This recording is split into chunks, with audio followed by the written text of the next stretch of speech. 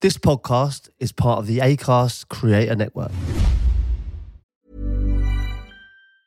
Hi, I'm Daniel, founder of Pretty Litter. Did you know cats tend to hide symptoms of sickness and pain? I learned this the hard way after losing my cat, Gingy. So I created Pretty Litter, a health monitoring litter that helps detect early signs of illness by changing colors, saving you money and potentially your cat's life. Pretty Litter is veterinarian developed, and it's the easiest way to keep tabs on your fur baby's health right at home. Go to prettylitter.com and use code ACAST for 20% off your first order and a free cat toy. Terms and conditions apply. See site for details. This is a public service announcement on behalf of the Pizza Crouch podcast from me, Pizza Crouch. I'd like to address the fact that Dave seems to have gone missing. He hasn't gone missing. He is in fact on holiday. He then informed us that he has a proper job away from this podcast, stats and what have you. He's currently parching the Bundesliga as we speak, and we wish him well in that. I'd like to announce that I've extended the loan period of the Notorious SID until the end of the season. Thanks very much for listening. Take care.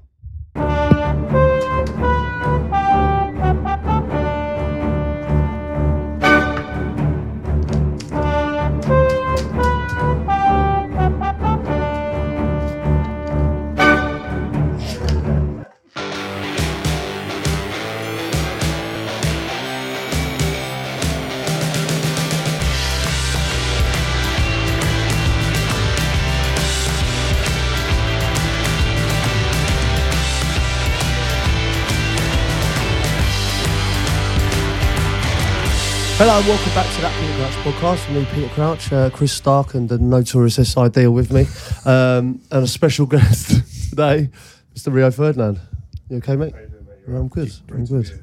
Microphone. He's going for the beer first. Do you know what? I love Rio. Sorry. There we go. Rio's got this podcast nailed. He reaches for the beer before the microphone. I've seen it. Don't worry, guys. The priority is that. Right, so this is good because we said this. We wanted to reconnect you guys. We're doing something called the Lost and Found Challenge, and it's all about getting people to reconnect with old teammates, old mates, that kind of thing, over a lost lager, which is what we're drinking today. And Cratchy, you reached out to Rio, and Rio's here. This is good news. It's good news. Like I say, we're all season we work on BT together. You know, in the sun, we don't see enough of each other. We did have one couple of days with each other in Portugal last summer. We did, didn't we? Do you want to talk about that? Escalation. With the family. We've reconnected well.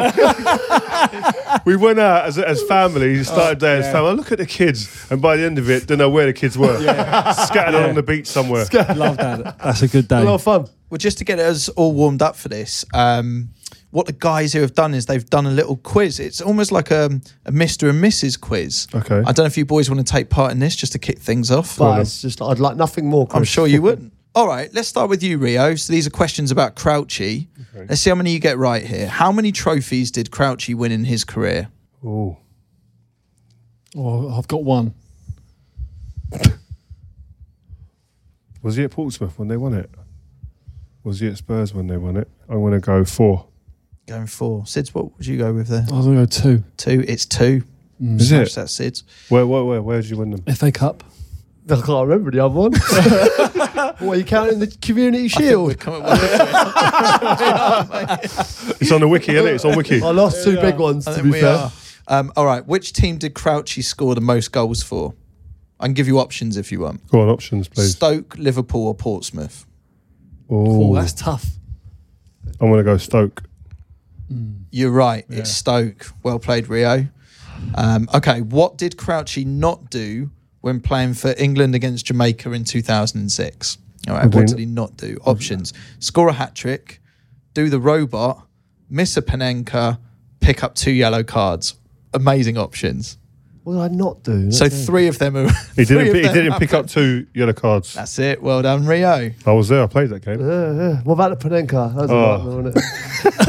You're lucky you scored a hat-trick though, isn't it? You know what? Because I never scored an England hat-trick. Can you imagine scoring 2 and then Panenka in one over the bar and never getting an England hat-trick? That was a bit like a Gary Lineker moment when to break the record, wasn't it? Break the record. He tried a Panenka. Yeah. Do you remember that Panenka when it happened? Yeah, I was shouting, what are you fucking doing? Pissed off. I got a lot of abuse from obviously senior pros like Rio, but also I remember Steve McLaren pulled me as well. Said, stop dicking about. Can't do that in England shirt. No. Must have said, listen, I've got a hat-trick, man, relax. And we won 6 or something, didn't we? Yeah. You done quite well there, Rio, actually. It does seem like you boys know each other quite well. What about questions for you, Pete, about Rio? Let's see how many you get right here. How many goals did Rio score in his career? Do you want options? Options, please, yeah. 8, 16 or 21? This is where Rio corrects whatever is said here. Anyway. I ain't got a clue, I've got to be honest. I know Do it. you not? Yeah, go on, I'll leave it on. I won't say nothing. 16. 16? Yeah. Bang on. It's poor, really. I remember one at Old Trafford, the one where you flicked it back and then left chucker against Liverpool. Liverpool. I scored most goals against Liverpool. Yeah, I know. Unbelievable, really. I was on the Judy that game.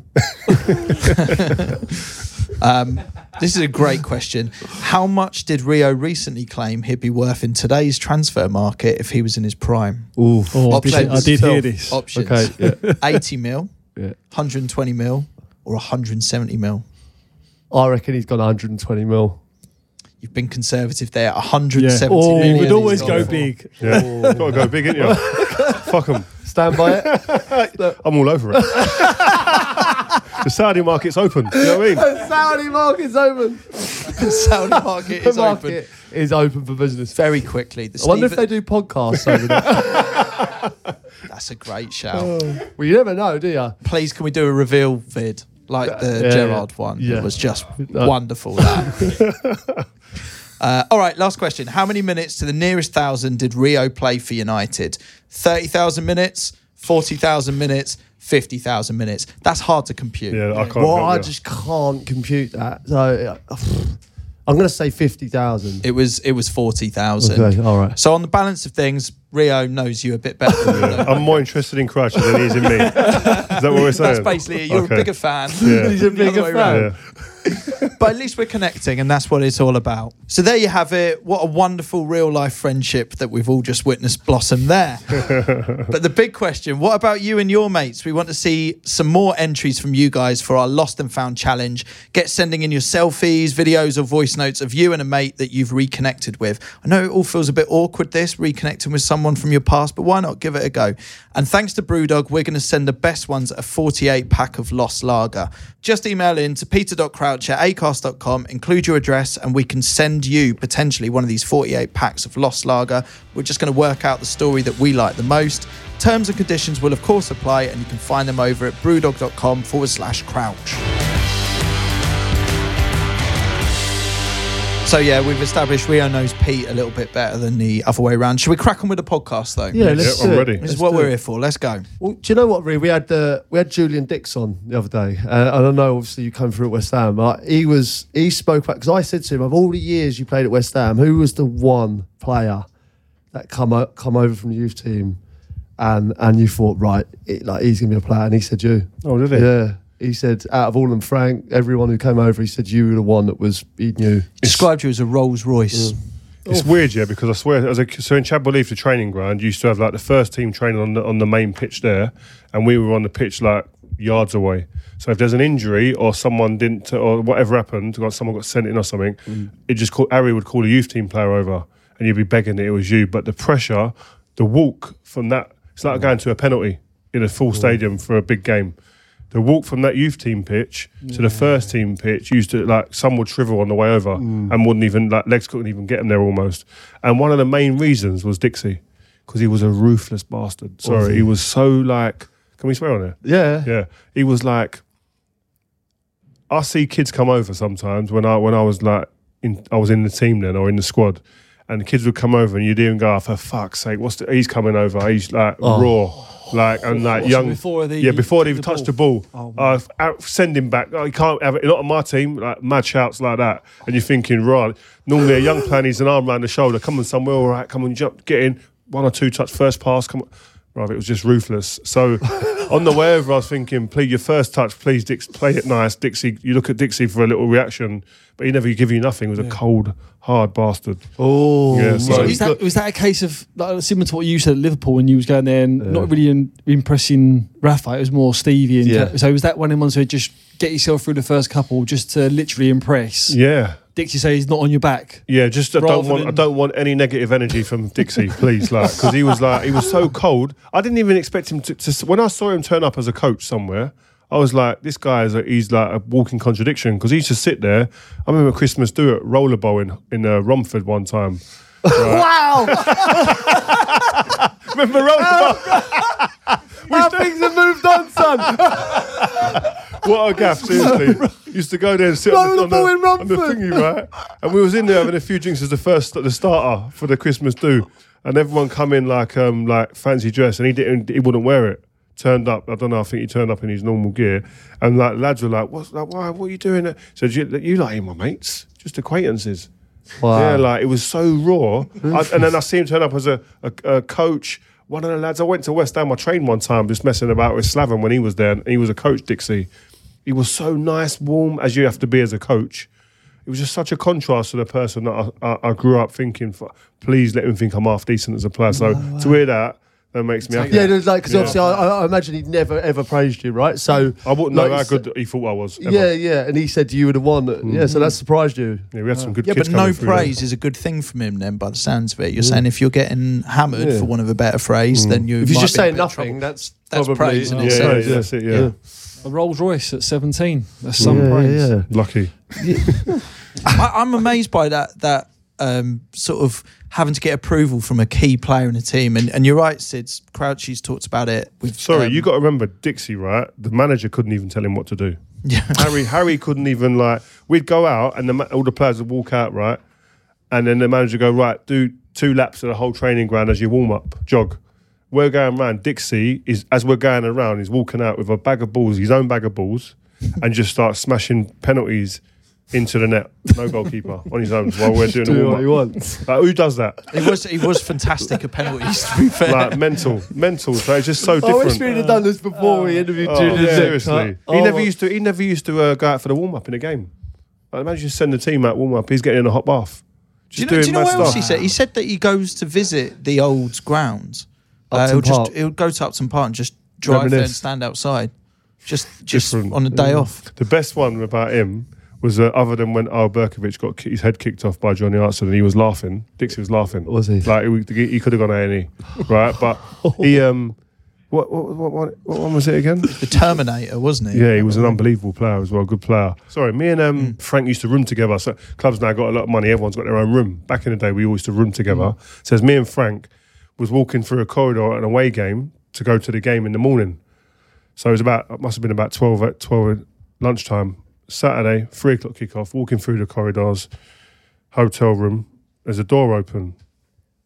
Go in and have a look. It's Dixie and used to room with Slaven Bilic. What do they do? Like the senior players, we're the young ones. How do the older players? What's their rooms like when they leave it? Do they clean up? Do they leave it messy? Just poked our heads in there. Beds are all over the gaff, and there was an ashtray on the middle bit, like the middle little table between the 2 beds. Ashtray full of ash and cigarettes, a JD bottle gone, and loads of Coke, about half full Coke bottle. They'd done a bottle of JD together the night before a game. Wow. Slaven Bilic, who's the manager, and Dixie, who's a coach. Wow. Unreal. That is incredible. But like that time at West Ham, like I suppose it felt like a tough environment.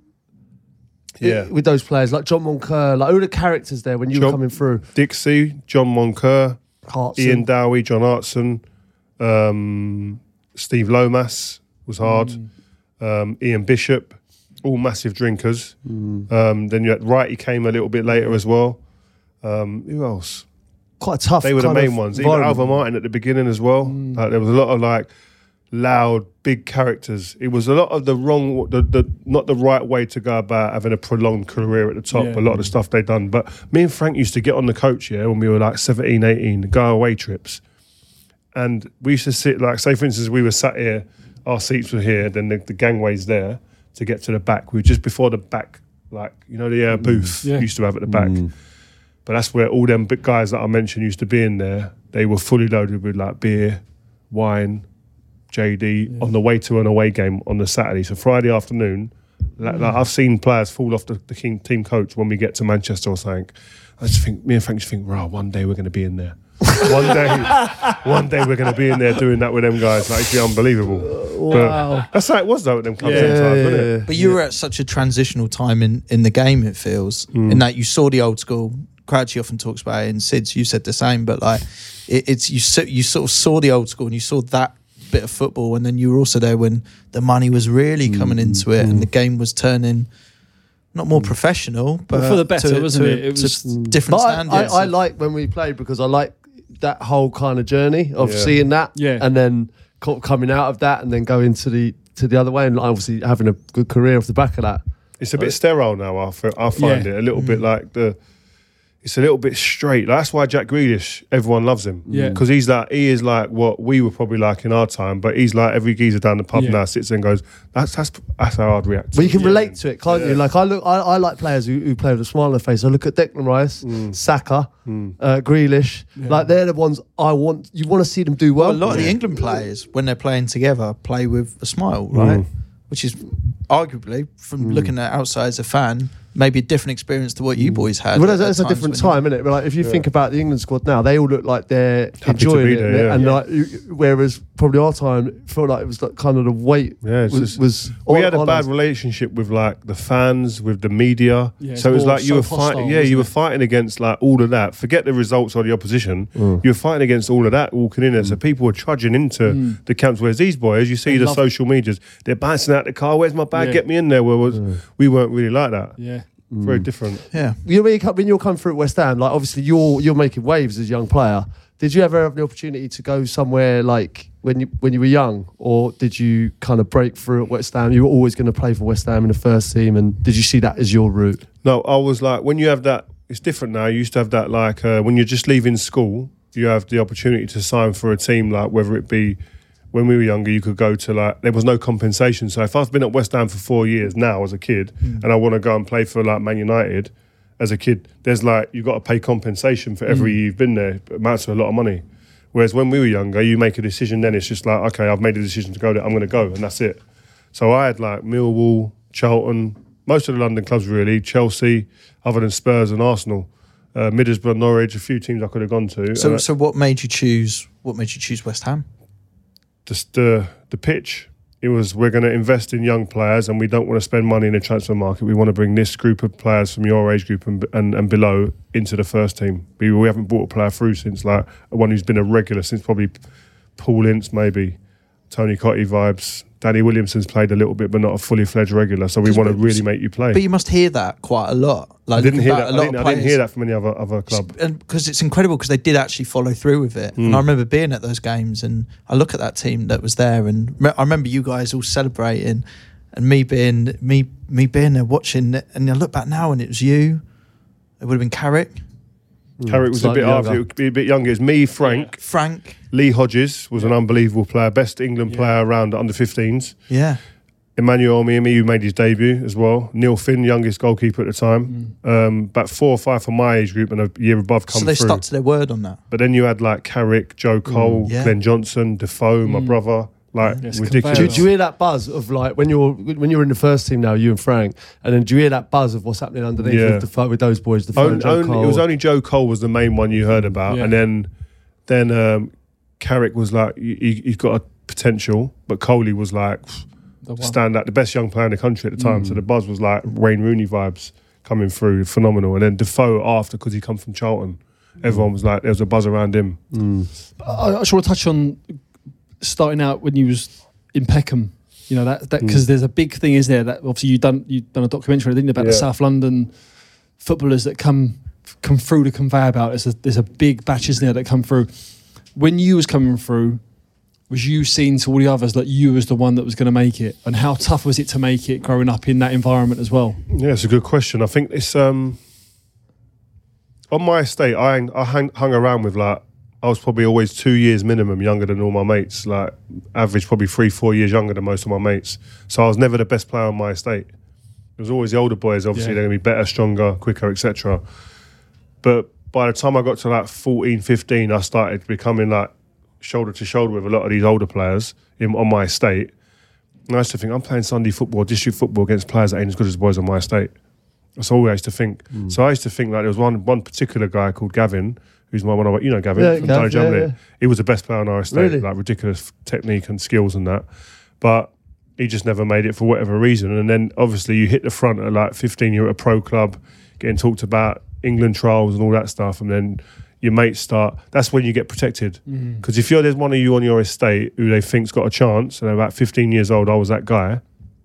When there's trouble, you get pushed to where you sit over there, you go over there, or you get to you get leeway and you can join certain games and that you'd never have got if you didn't play football. My age boys weren't doing that, so football was like a protective blanket almost for me, which I was. So that lucky. was the original scouting in a way. It was people in the estate, was it? Just sort of protecting you because they knew you were going on to something. Yeah, they. That's pretty special. Yeah, it is, and I don't even think anyone thinks about it. You don't really know what you're doing as kids, but it's just they know. And also, my dad was quite a hard geezer, like a hard guy on my estate. He was like militant, kind of don't talk, but they knew if something happens with Rio, who's accountable. So they kind of there was that as well. So I was lucky I had that. Not many of the kids had that on my estate.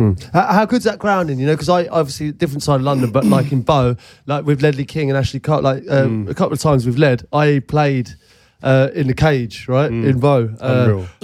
Wow, you got to be a player in there. You find out very quick. Yeah, you got to be a player to not get your head to go through the side That's what cage. I mean. You know what I mean? That's what I mean. Imagine me turning up, right? Like these boys, right? It's like walking into a saloon bar, right? And everything goes quiet. I walked in and obviously I'm thinking, well, okay, no, I've got to turn it on here, and it's a baptism of fire, isn't it? Like it's quick. You got to show something immediately, otherwise people are looking at you like, get him out. You can't play. Why was this the arena? So literally, like in the estate, like obviously where Ledley was, I stayed over with Led once, and I said, "Show me this cage. What's it all about? Right, get me involved." Because you'd heard about it. Yeah, because obviously he keeps talking about the cage, right? And I'm going, okay, so we get in this cage. It's like a bit of a five-a-side game, but like there's some top players in there, some very good players, and because it's so tight as well. If you're quick and strong, you can dominate a little bit in there. But then obviously, if you've got added skill to that, which most of the kids had, it's like. Before you know it, you get the ball, someone just like bullied you physically minimum, and then all of a sudden take the ball and try to put it through. Oh, it's just like, if you go in there, you ain't clued up and you ain't sharp enough, the game's just going like past you. There was elements. It was like ice hockey as well. You know, like when it goes into the sides and someone to just like ram you into the side. You played in there as well. Yeah, why's everyone played in this? Well, I've not been in this certain cage, but there's cages. Cages all over London. Right. No, I thought there's not one cage in London that everyone goes to. No, but what I'm imagining here, I don't know why I'm imagining sort of some Mighty Ducks scenario where there's just this one cage. It's famous that everyone seems to be going through this one. It's all different particular area. Yeah, I just remember Ledley telling me about it, and I sampled it, and it's you can see why players come out of that kind of environment. Because you got to handle as well, not just the football. You got to handle the banter. Like it's ruthless. So it prepares you to go into a change room, which is a ruthless environment as well. Like you get hammered if you're not good enough, or if someone does a bit of skill on you. That could last days in terms of banter, bringing it up. So you got to be ready, especially these days with social media. But that correlates to you obviously going from one pitch to the next with Dixie. Giving you a bit of abuse going. I've been used to be able to handle it. Yeah. So you do that, and then so what was it?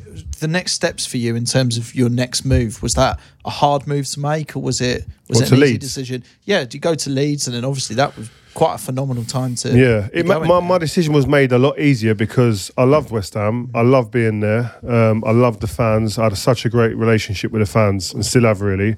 But I was out shopping with my dad, and I got a call from the chief executive at the time. I think it was Peter Storey, and he said, "Listen, we've accepted an offer from Leeds." And bearing in mind, for the 2 summers before that, I'd been into the chairman, Tony Brown, and said, "Who are we buying? We've got all these young players coming through. We've got to be buying. And we finished 8th or 6th or something. We can do better than this. Come on." No, we're not. This is what we are. And then when they rang me and said, "We've accepted the bid," I was gone then. Because at the moment you accept a bid, that means you don't really want me there. You want the money.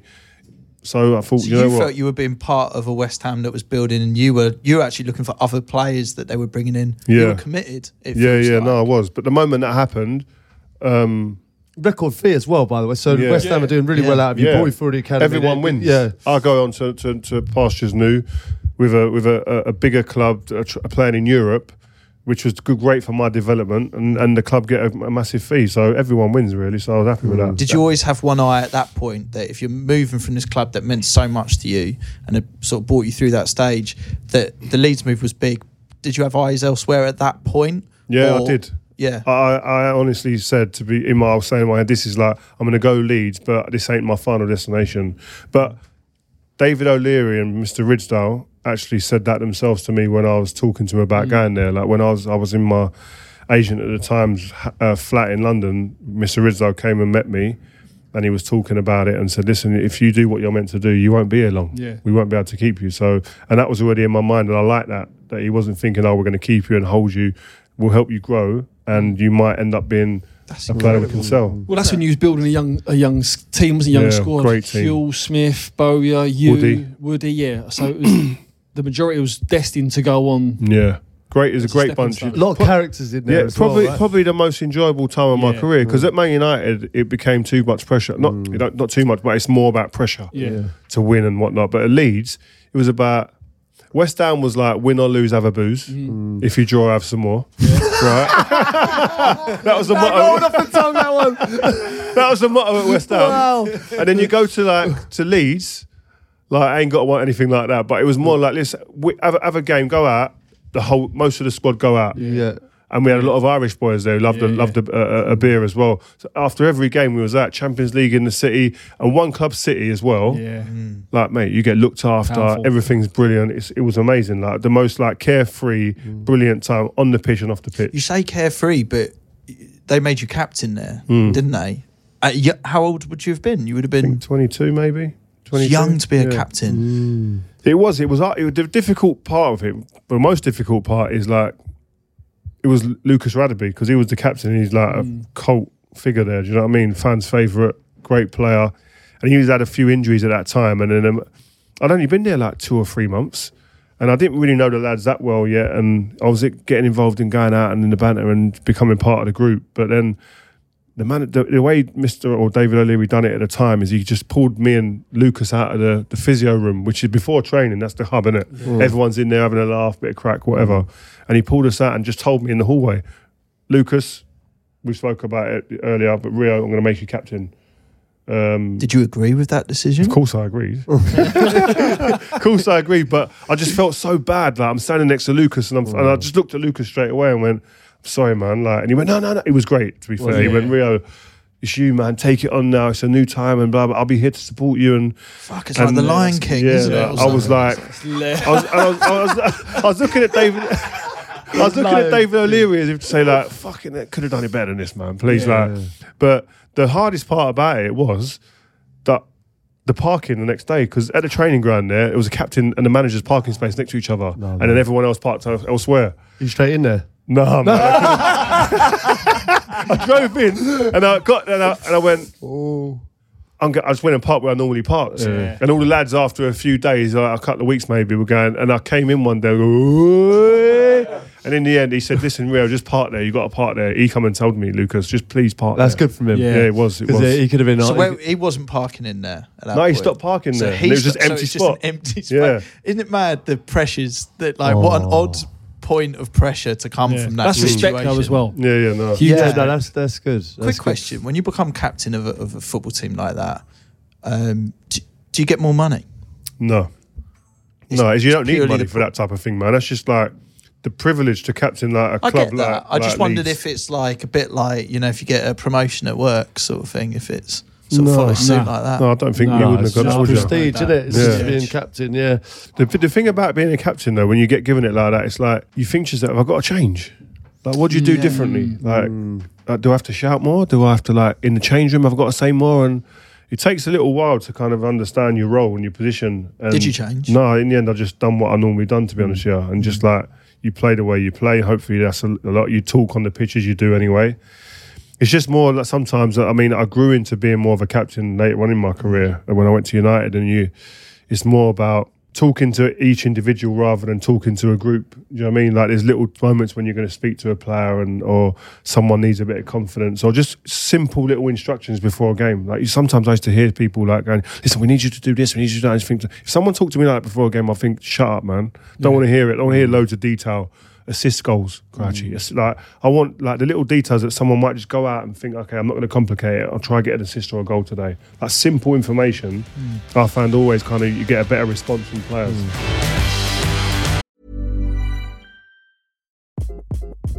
Hi, This is Craig Robinson from Ways to Win, and support for this podcast comes from Invesco QQQ, the official ETF of the NCAA. Invesco QQQ is proud to sponsor this episode, and even prouder to provide access to innovation for the last 25 years. Basketball has had innovations over the years, too. We're seeing the game played in new ways every day. Learn more at Invesco.com/QQQ. Let's rethink possibility. Invesco Distributors, Inc.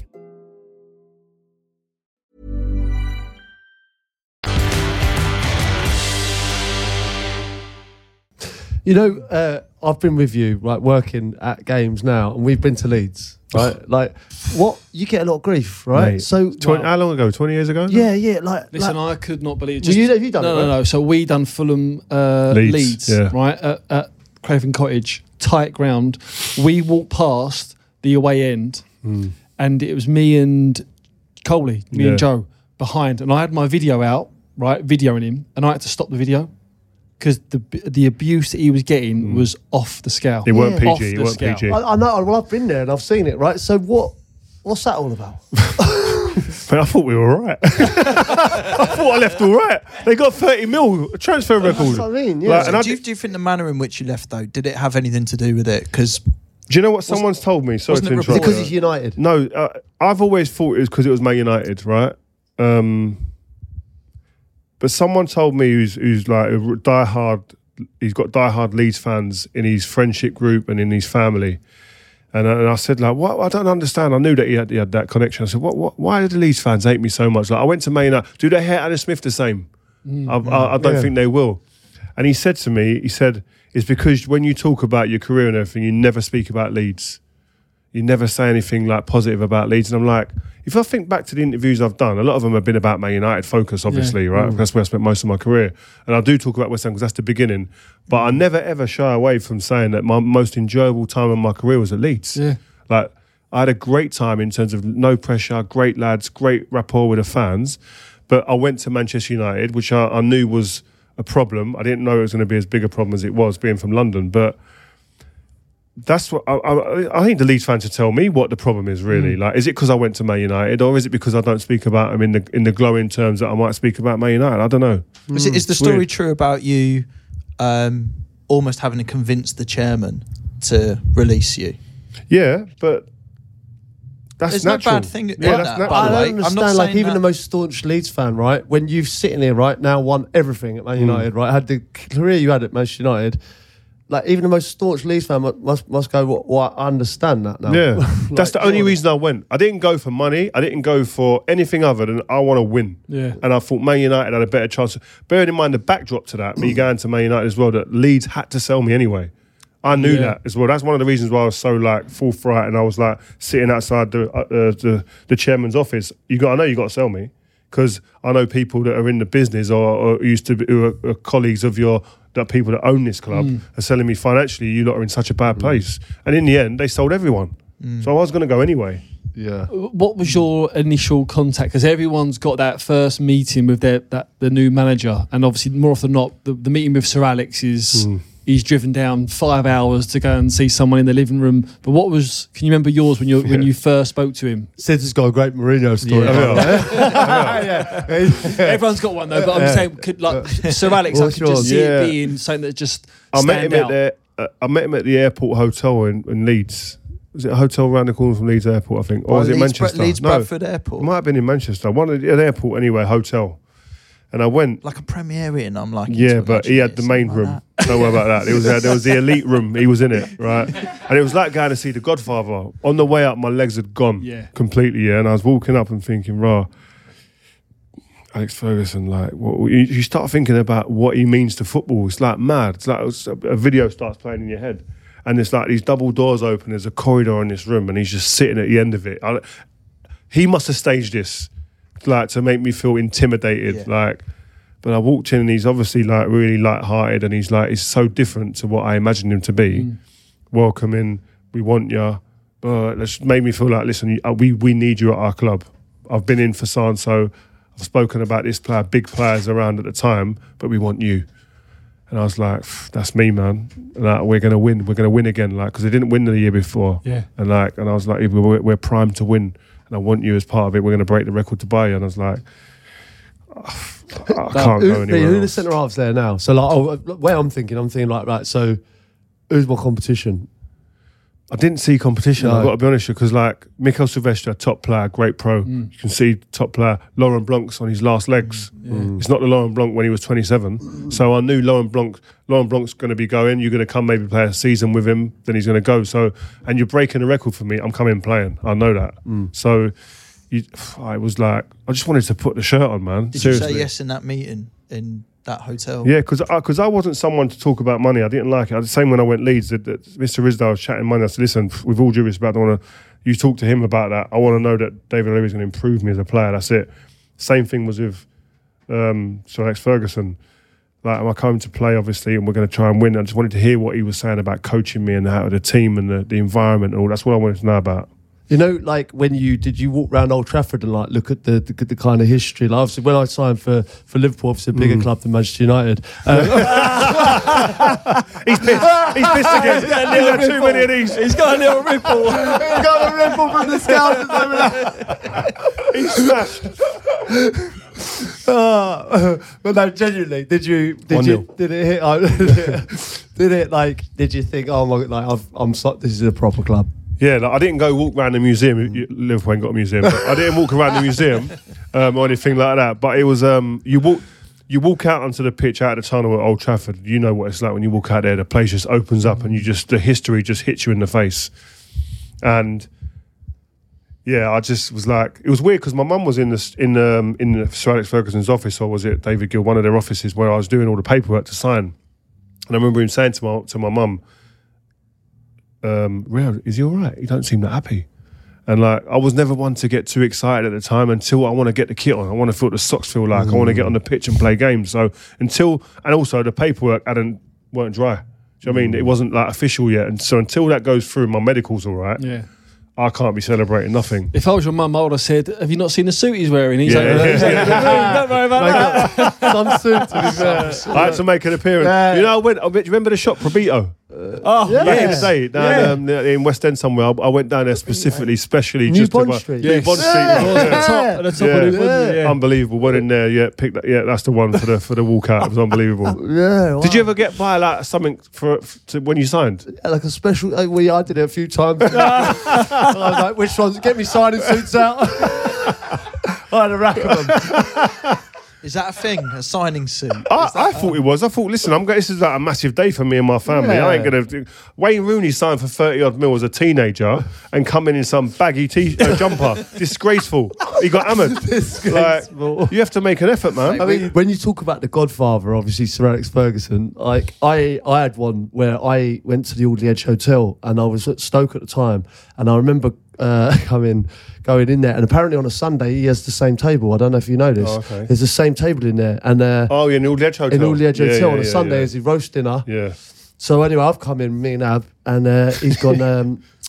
Obviously, yeah. Where do you want to sit? I said, yeah, lovely table by the window there. And anyway, we sat down, and one of the waiters came over and goes, "This is Alex Ferguson's table." And I was like, "What? Seriously?" And he goes, "Yeah, he's not. I said, he's not coming today, is he?" I said, he went, "No, don't worry."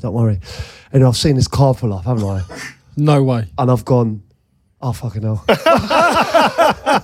He's walked out. I'm tucking into my roast beef. And I'm on his table. And I went, oh, no. And I said to Ab, and she's going, what are you talking about? It's like, don't be so ridiculous. So I've made her pick up the roast dinner. And move. And move. Wow. And sat on the other table over there. And like, I didn't even tell the waiters or anything. I'm just on a different table now. And anyway, he's walked in. He is none the wiser. Goes and sits down. But like, that's the kind of respect I think you have to have. Even that's powerful. You know, I never played for him, but this is Sir Alex Ferguson. It's like when I ever met him as a West Ham player in the car park at West Ham after a game. They beat us probably, and I'm walking to go to my car, and he's walking towards me, and I just was like, I couldn't get my words out. I didn't know what to call him, Sir, Alex, boss. I ended up calling him Gaffer. He's not even my gaffer. Weren't even my boss. weren't even my gaffer. Harry Redknapp would have been devastated. Like, I called him Gaffer, and I was like, I shook his hand and just walked off and thought, fuck, what'd you do? That's the amount of like, you're in awe a little bit around him. Yeah, so you've done it. So when you signed, right, and then you're there, and did you sort of keep that relationship that you had from when you signed? You felt that, or did it change when you were in the team to something a bit more distant? Yeah, that warm, like welcoming character after your first couple of days at the club disintegrates because it's just totally serious, man. He's like, he still likes a little laugh around a training ground, and he'll say something about your shoes or your gear, what you got on, or your haircut or something like that. But then once you get out on a training pitch or match day, different animal. Like, just a ruthless guy, like would rip your head off. So was the first bollocking a bit harder to take because you'd had this brilliant experience? No, my first bollocking was West Brom away, and I remember obviously trying to live up to the price tag and trying to spray the ball about a little when I don't need to, just forcing the game as you do. And the ball got cut out from tried to play a right to left ball. It got cut out, and they almost went in and had a shot. Tried to do it again to make up for the last one I missed, and Jason Kumas got it and ran in. I don't know if he scored or he hit the bar or something. And I remember half time, there weren't even a half time talk. It was just about, he just volleyed me. Said, I don't know who you think you are. You've got to fucking do this and that. You're a centre half. Be a centre half. Don't think you're fucking spraying the ball over the gaff. You've almost given 2 goals. Like, but I've watered that down. You know what I mean? So he was like a lunatic. So you sit there and you think that, and you're shitting yourself. Yeah. Like, you are sitting there going, fucking, like, anywhere else, there's no geezer just talking to you like that, and you're just going to suffer it. But here, you're looking around like for a little bit of like reinforcement from your teammates, and they're all their heads down like that, like big players. Wow. I was on holiday a couple of years ago and got talking to Teddy. And when you're with players, you never want to talk about football, but I had to ask him literally about United at the time. And I was like, listen, what was it like there? And he just said he used to come in most days and just sit there and they'd just look at whether it was going to be Scholesy or Giggsy, and they'd just go, that was good, that wasn't it? Like the standard was so good and just so like on it. They would just come in and not a word would be said because it, like they said, the players drove training itself. But they'd look there and just go, that was good. That the manager, I don't know about your clubs where you played, but the manager never come in the change room. No, I think you come in there about 4 times probably, and one of those was to say that he was leaving because he just let us run it all the time, like standards, punctuality, whatever in the change room. It was us. But yeah, Teddy's right, 100%. I came after Teddy, but the standard of training every day. There weren't many days when the standard dropped off like 5-10%. It was like a ridiculous standard every day, and like the winning and losing in training was one of the big things. If you were losing or you lost in training, the arguments, the hammering of the coach who was reffing the game or whatever was a joke, off the scale. Yeah, you were always quite aggressive with the referees in training, weren't you? Yeah, I could. Sammy Lee took Sammy a bit. Lee, Sammy Lee, You got midget. it. Oh wow, Sammy Lee got You it. ginger rat. Sorry, Sid. Oh my god! Right, Sid, what's he calling you there? I'll be a ginger. I'll be a gerbil. We rely on the edit. But nah, yeah, I don't know. I couldn't contain myself in training. But he was aggressive, wasn't Yeah, it? it was. What did you make of your England career? Like, how many caps did you get? 81, I think I got 81. It's a lot of caps out there. No, Should have been more. You think? Well, obviously, Yeah, you I got banned that time. I got banned and I done my knee in the World Cup. But I should have got 100 really. But it was good career with England in terms of numbers, but we just never achieved what we should have. What did you make of that kind of like that whole ban thing? It was a joke. I've got to be honest. I deserved to be punished, 100%. You can't forget a jogs test and think you're going to get away with it. I never ever thought that I should be walking out scot-free. But the problem is when there's a precedent set before your case, you expect it to go quite similar to the case before. That everything more or less was identical with the way that a Man City player it happened to, but he wasn't somebody who had gone for a transfer record, or City at the time were a small club. Do you think they made an example of you? Yeah, 100%. That's where I felt bitter towards the FA. Do you still think there's some people out there that might doubt why you did that? Oh, 100%. I'd be one of them if it was the other way around. I'd be saying there's no smoke without fire, surely. I'd be saying that, but... What happened? Did you just miss it? Yeah, I went to so the drug test back in the day. How it used to work, and it changed after my case really. But it used to work where the drugs tested would come into the training ground, and they'd go, right, we're testing these 4 players, and they'd come out during the training session, and they'd go, right, you're going to drug test, you're going to, and so on, and they'll go, right, we're going to be in said room when you come in there, when you're ready, when you're getting changed, before you go home, come in there and give us your sample. So after a training session, you could be in a training ground for like 2-3 hours, couldn't you? Messing about, lunch, stretching, gym session, banter or whatever, massages. So I was messing about, but I had to go for lunch with Al Berkovic. I'd organised, he was at City at the time. So I finished training, messed about in a training ground, and then got in the shower and went out the training ground, went to Selfridges actually for lunch with Al Berkovic. So I'm sitting there, my phone's on the table, we're sitting there having a chat, whatever, and just as my main meal's come, I don't know why, I looked at my phone and I've got like 25, 30 missed calls or whatever, text messages coming out my ear rolls. Looked at it, all of them are from the doc. So I thought, all right, doc, you all right? He went, no. He said, he said, where are you? I said, I'm in Selfridges having a lunch. He went, you didn't do your drug test? I went, oh, fucking hell. I said, I'll come back. I'll come back in a little bit. Let me finish my dinner and I'll come back, or my lunch. I'll come back. He went, no, they've left. I said, well, I'll do it tomorrow then. That's how I kind of like, I didn't think it was a big thing like that. Never heard of this. So that's how little I kind of thought about it. And then he's gone, no. I said, could I be in trouble? Am I going to get in trouble the way you sound there, Doc? And he went, well, I don't know, but you could be in trouble. Yeah, you could get banned maybe. Well, straight away, literally on that call? I went, fuck off, Doc. He went, no. I said, I don't think you will, but there's a chance. I don't know. So I went, give me the numbers of the doctors and I'll ring them and I'll say to them, stop where you are. They're only like 5 minutes away. Yeah. So I'm ringing all these doctors that have been at training ground. None of them answer their phone. So I'll ring the FA. I'll ring people like Michelle Farrer and people like that to give me the relevant numbers. You're available. You're saying, I'm saying I'll come back. I can come back. I'm here. Yeah. Like, I'm only in Selfridges, 15, 20 minutes away from the training ground. I'm not hiding. Yeah. So I was ringing all these relevant, even the anti-doping people, I'm ringing them, right? So I get hold of someone from the anti-doping people and they go, nah, the person's left, they're not coming back. So I was like, right. So I thought the fact that I've been very open and I'm here, I can come back when you need me to, I thought that'll be able to say something, like, I'll be fine. Then all of a sudden, like, it starts snowballing. Like, everyone's like at the club going, no, this is serious. And then all of a sudden, the England squad was announced, wasn't it? And they said, like, we can't let you come to the England squad. No. And I was like, Sir Alex Ferguson and David Gill, they both drove with me down to the chief executive of England at the time, to his house, David Davis, to argue, what the hell are you thinking about? This kid's innocent. He's tried to ring everyone. So Fergie was backing you up. Yeah, and he said, like, he should. The fact that you're not going to pick him to play means that you're making him guilty before he's been in court, and that's what he weren't happy with. He said, whether you think he's done it or not, you're going to judge him. You're judging him before, and the press will take that, the fans will take that, and the public will. So he's going to be killed in the media. So they were. I was in one room. They were all in the other room. I could hear them arguing. Fergie and David Gill shouting the odds for me. I couldn't believe it, right? And I come out and they said, we can't change their mind, that's what we're going to do. And the England squad, I don't know if he was in the England squad at the time, they What year was this, Ree? Can't remember. But 2001 was it, yeah? No, it was before. So they was, the England squad, led by Gary Neville actually, were going to decline to play. And I said, listen, they rang me, and Butty rang me, or someone, Kieran Dyer, they rang me and said, listen, we voted that we're going to, I said, listen, you can't do that, man, not for me, don't do that for me, I don't want that on my shoulders. Go and play, it's fine, just leave me and I'll get on this on my own. So that happened. And that was basically, then that was it. I was guilty to everybody else. But when obviously they were going to take me to court and I had to go on, I was charged with it.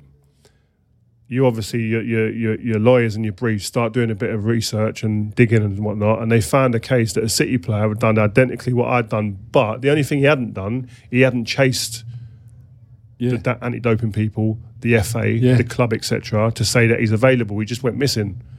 That was the only difference. Missed it, went to the airport, picked up his missus and kids, and then went home, then done it about a few days later. He got like a fine of about 50 grand, and I don't think he even got a ban, or I don't even think he got a ban, right? A 50 grand fine. I got a 250 grand fine, and I got an 8-month ban. And I was like, wow, how can it be so different? That's the only bitterness that I have, is that why is my case so much different from that guy there who's done exactly the same as me? And I actually done more. And actually, you tried to rectify it at the time. That's what I don't. Yeah, and you know, one of the biggest things I've done, which is which hurt as well. I actually grew. That's why I ended up getting braids. I grew my hair because I'd found out someone reached out to me from the army that said, "Listen, you can free yourself from this and prove that you weren't under any influence of any drugs by doing a hair follicle test." So when you go in the army, you have to have you got to let your hair grow to about like a couple of inches, and then you take your hair off, and they take a sample from that. And that's why you grew it out. Yeah, and but that goes back something like 9 to 12 months or something like that, to see how much that window there would have covered the time when I missed a drug test. So I'd done that, and you put that in the court, and you put that as your case, and still they just palmed it to the side. And I was thinking, wow, you want to make a real example of me. And that's how I felt, kind of victimised a little bit. But I knew I needed to be kind of punished. But when you got a case there sitting there that's like yours, you think, okay, I was going into this thinking that I'm going to get what he's got, or a bit more maybe. Yeah. Not 8 months. So that's a big shock, especially because you're playing for England at the time, right? And let's be honest, the FA are in charge of England and at that time, the punishments. So, and it's the knock-ons. I mean, as you were saying, that potentially means that you didn't reach, say, 100 appearances in that. And okay, that's a minor thing in grand scheme of things, but it's still a nice thing that would be nice for you to be. Also, as well, at least we've cleaned up why you had the braids, because I couldn't understand it.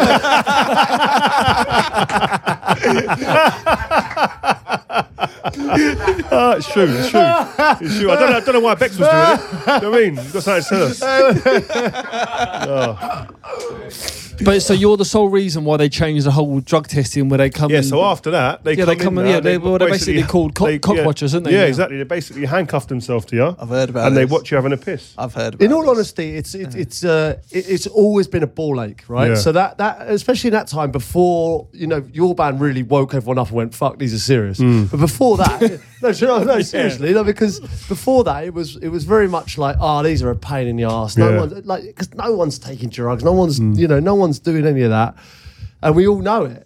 So it's just that they come in and you go, they're fucking it's me. I've got to wait here all afternoon. You can see it marching across the training ground, can't you, all the way to the pitch. And Jobs worth. But is it like a stag do where you'd be tied up to someone?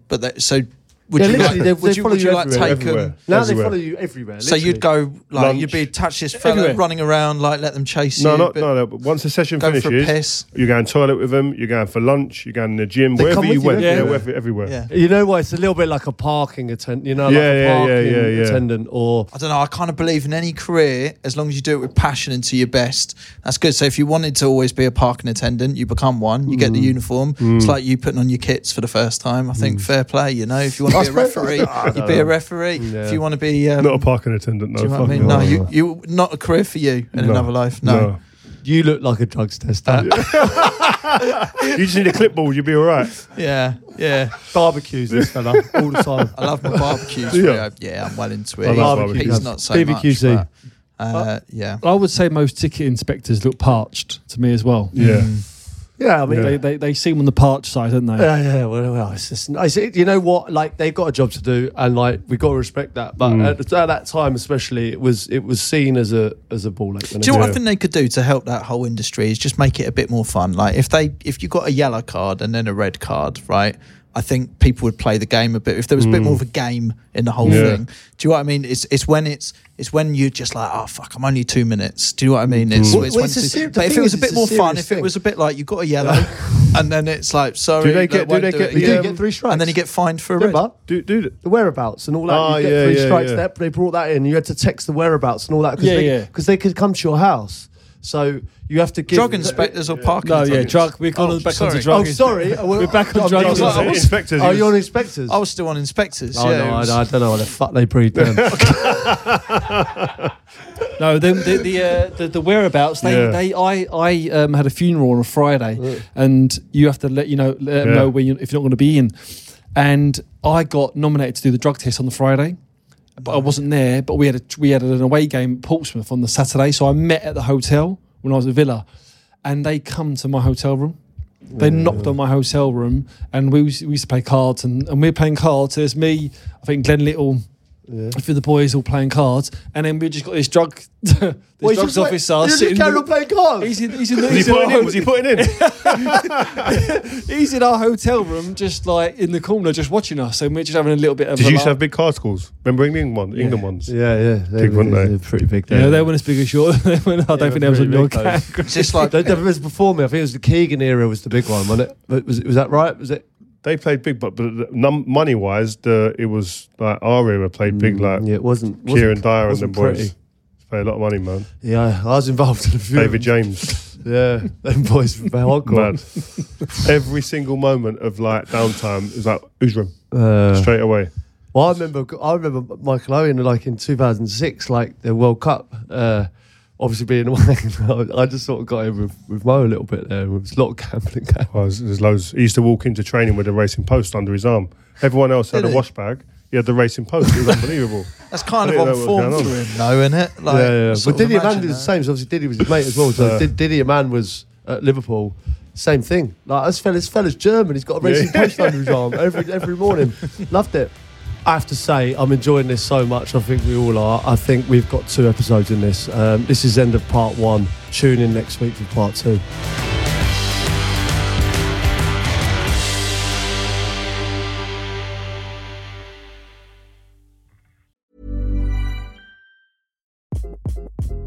Hi, this is Craig Robinson from Ways to Win, and support for this podcast comes from Invesco QQQ, the official ETF of the NCAA. The future isn't scary. Not realizing its potential, however, could be. Just like on the recruiting trail, I've seen potential come in many forms as a coach. Learn more at Invesco.com/QQQ. Let's rethink possibility. Invesco Distributors, Inc. This episode is brought to you by AloadofPricks.net. We are the experts in selling houses. Chris couldn't sell his house. What did you do, Chris? I couldn't sell my house for love nor money, Crouchy. 3 different offers I had, all at the last minute, fell through.